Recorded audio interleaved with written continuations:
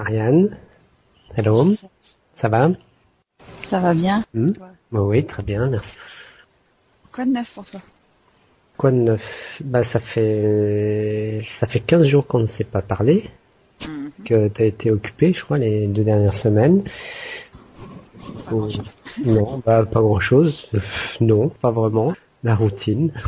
Voilà. Occupé, mais toujours le train-train quotidien. Ouais, c'est ça. Ouais. Aujourd'hui, j'ai regardé un peu les sujets d'actualité, Ah, mais enfin, c'est toujours un peu dans la morosité. C'est pas très gai. c'est le moins qu'on puisse dire. Si on prend sur le plan international, en ce moment, c'est la grippe porcine Ouais. mexicaine. C'est assez inquiétant, ça se propage quand même assez rapidement. On ne sait pas trop ce qu'il en est, d'où ça vient, comment ça va se passer. Sur le plan vraiment français, bon, en ce moment, moi je trouve ce qui ressort, je sais pas si toi, ce que tu trouves dans les informations, mais moi ce que je trouve qui ressort le plus, ce sont 2 procès. Actuellement, il y en a un qui s'est terminé là aujourd'hui, parce que ce soir on a appris le résultat. C'est d'un homme qui a été accusé d'avoir tué sa femme, alors que Jacques Viguier, un truc comme ça, je oui, crois. voilà, Ouais. c'est ça. Le procureur avait requis 20 ans, je crois, de prison, sans corps de sa femme, sans arme du crime, sans aucune preuve, donc c'est assez délicat. Mais Ouais. là, j'ai appris ce soir, il a été acquitté. Donc, je trouve que c'est un peu normal quand même, parce que Écoute, je ne connais pas le cas, donc je sais pas trop. je Même, sais. je ne sais pas s'il est mêlé dans cette affaire, mais comme il n'y avait aucune preuve, il n'y a aucun corps, il n'y a Ouais. rien du tout. Ce qui a mis le doute dans l'esprit des gens, c'est le fait il était prof de droit enfin, et en fait, il s'était vanté auprès de ses élèves qu'il était capable de faire le crime parfait.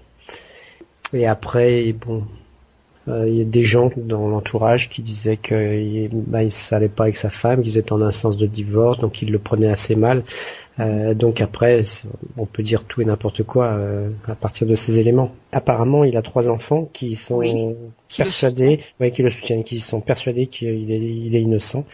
Et puis bon, donc il est innocent puisque la justice l'a acquitté, donc on va dire qu'il est innocent. Et l'autre procès, L'autre procès, c'est vraiment autre chose. C'est le procès du gang des barbares. Avec, oui, avec Yousif Fofana, je crois. Lui et sa bande, qui ont torturé pendant 24 jours, puis tué Alina Limi. Donc là, c'est un procès qui est encore en cours. Et il y en a un troisième qui est fini aussi ce soir. Le verdict est tombé. C'est le Bosniaque qui avait enlevé une jeune fille qui travaillait, je crois, dans un supermarché. Elle devait être caissière ou quelque chose comme ça. Et il l'a enlevée à la sortie, sur le parking.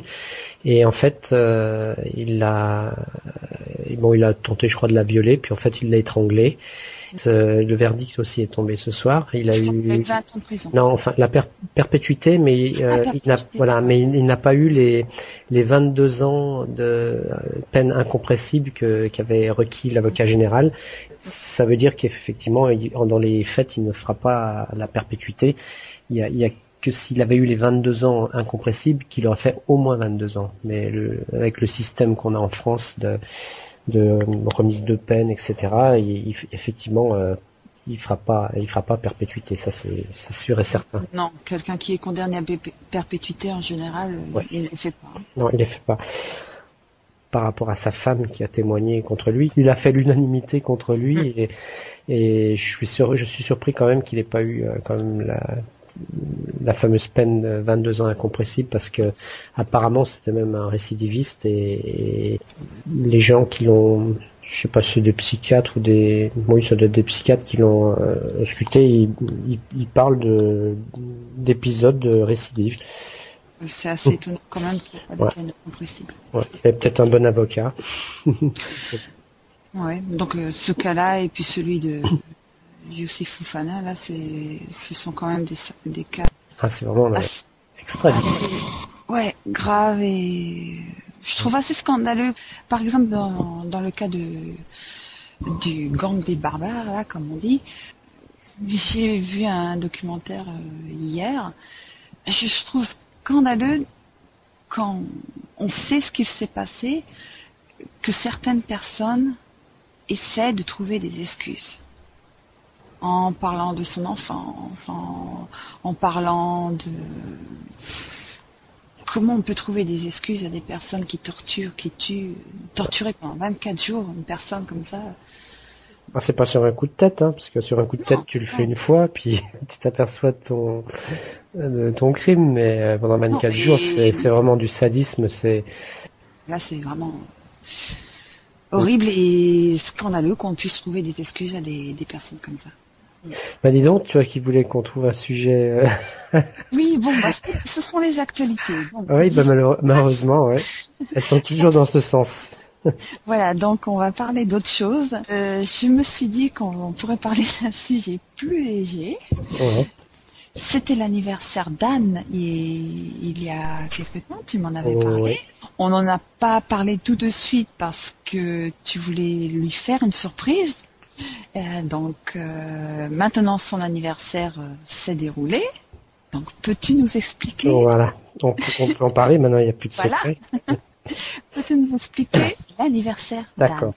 Alors, je vais essayer de me souvenir de Mhm, tout comment ça s'est passé. En fait, pour être plus précis, au départ, c'est ses copines qui ont eu une idée. Et après, bon, elles nous en ont parlé, donc on les a aidées parce qu'il y avait des choses elles n'auraient pas pu faire. En fait, elles ont décidé déjà de tout préparer à son insu. Donc jusqu'au dernier moment, elle n'a pas su ce qui allait se passer et qu'il allait se passer quelque chose d'ailleurs.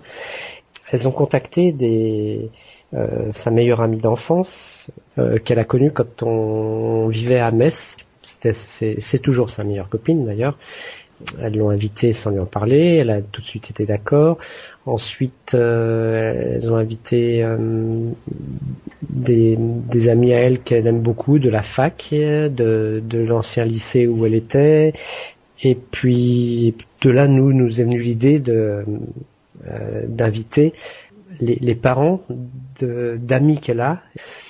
Tu sais maintenant les relations qu'ont les jeunes de l'âge de ma fille, par exemple qui a 20 ans, mhm. avec les parents, donc des gens qui ont mon âge, ces relations sont tout à fait différentes des relations que moi je pouvais avoir avec les parents de mes amis quand j'avais l'âge de ma fille.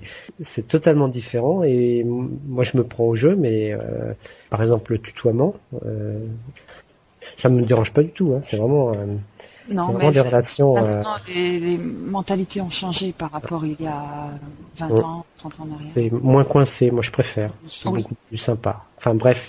Donc nous on a dit ce qui serait sympa, c'est d'inviter donc les parents de ses meilleures copines et tout de suite ils ont été d'accord. Et nous on a invité aussi sa prof de piano qui est devenue plus qu'une prof de piano, qui est devenue une très bonne amie, bien que elle n'ait pas le même âge, mais et avec son mari. Et puis nous on a invité donc sa marraine qui se trouve être ma sœur qui venait avec son mari. Et puis bon, il y a des personnes qui pouvaient pas venir parce que c'était trop loin. Aussi. Alors quand on a vu que ça commençait à faire du monde, on a dit ben ce qu'on va faire, on va louer une salle parce que je vois pas faire ça dans le jardin. En plus on n'était pas sûr du temps, hein, comme c'était fin mars début avril.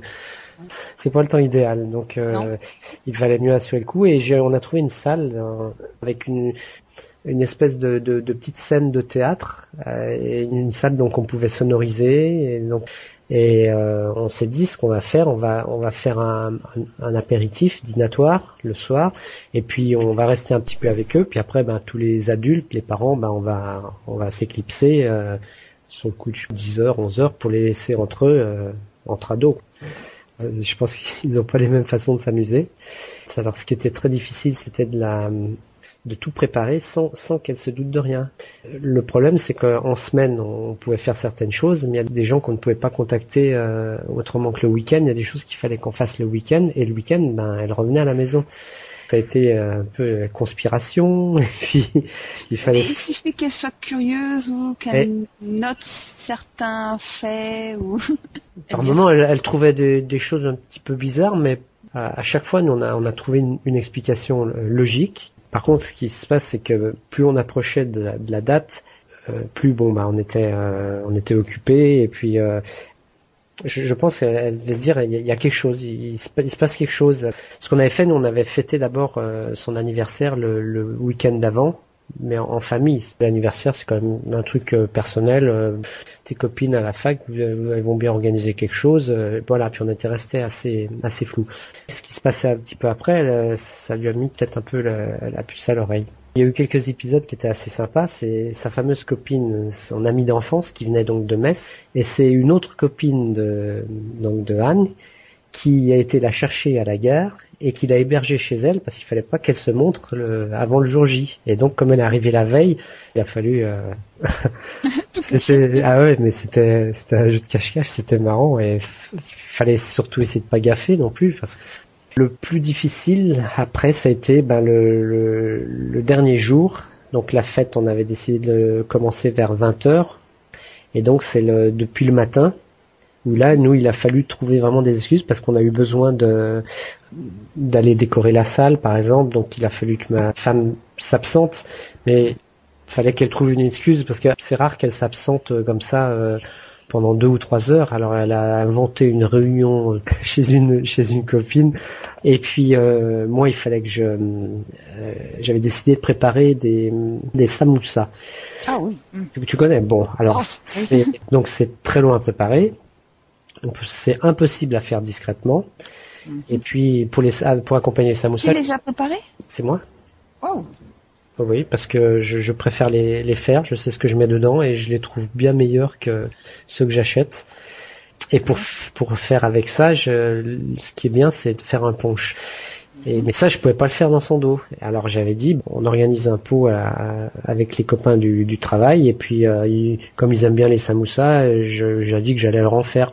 Puis là, elle me dit, ouais, moi aussi, tu pourrais m'en faire, tu vois, tu passes du temps à en faire pour eux. Je dis, bah ouais, mais t'inquiète pas, on en fera bien une autre fois.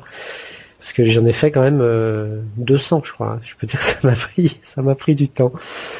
Et puis vers 16h, sa marraine arrivait, elle, par avion depuis Genève, puisqu'ils habitent à côté de Genève. Elle arrivait avec son mari. Là, il a fallu encore trouver une excuse pour partir sans ça lui mette la puce à l'oreille. Et donc ma femme a été les chercher à l'aéroport. Et puis quand elle est revenue, on pouvait pas les cacher jusqu'à 20h. Donc elle était enfermée dans sa chambre en train de travailler, et puis quand ma femme est arrivée, donc avec ma sœur et son mari, ils sont entrés discrètement dans la maison, ils ont toqué à la porte, puis ils lui ont fait la surprise, qui fait qu'après elle pensait que c'était fini. Tu vois, je pense que l'arrivée de sa marraine, qu'elle avait pas vue depuis pas mal de temps, elle a dû se dire voilà, c'est ça qui devait se mijoter. Et puis en fait, non, c'était que les amuse-gueules. Le début. Les amuse-gueules, oui. Ouais.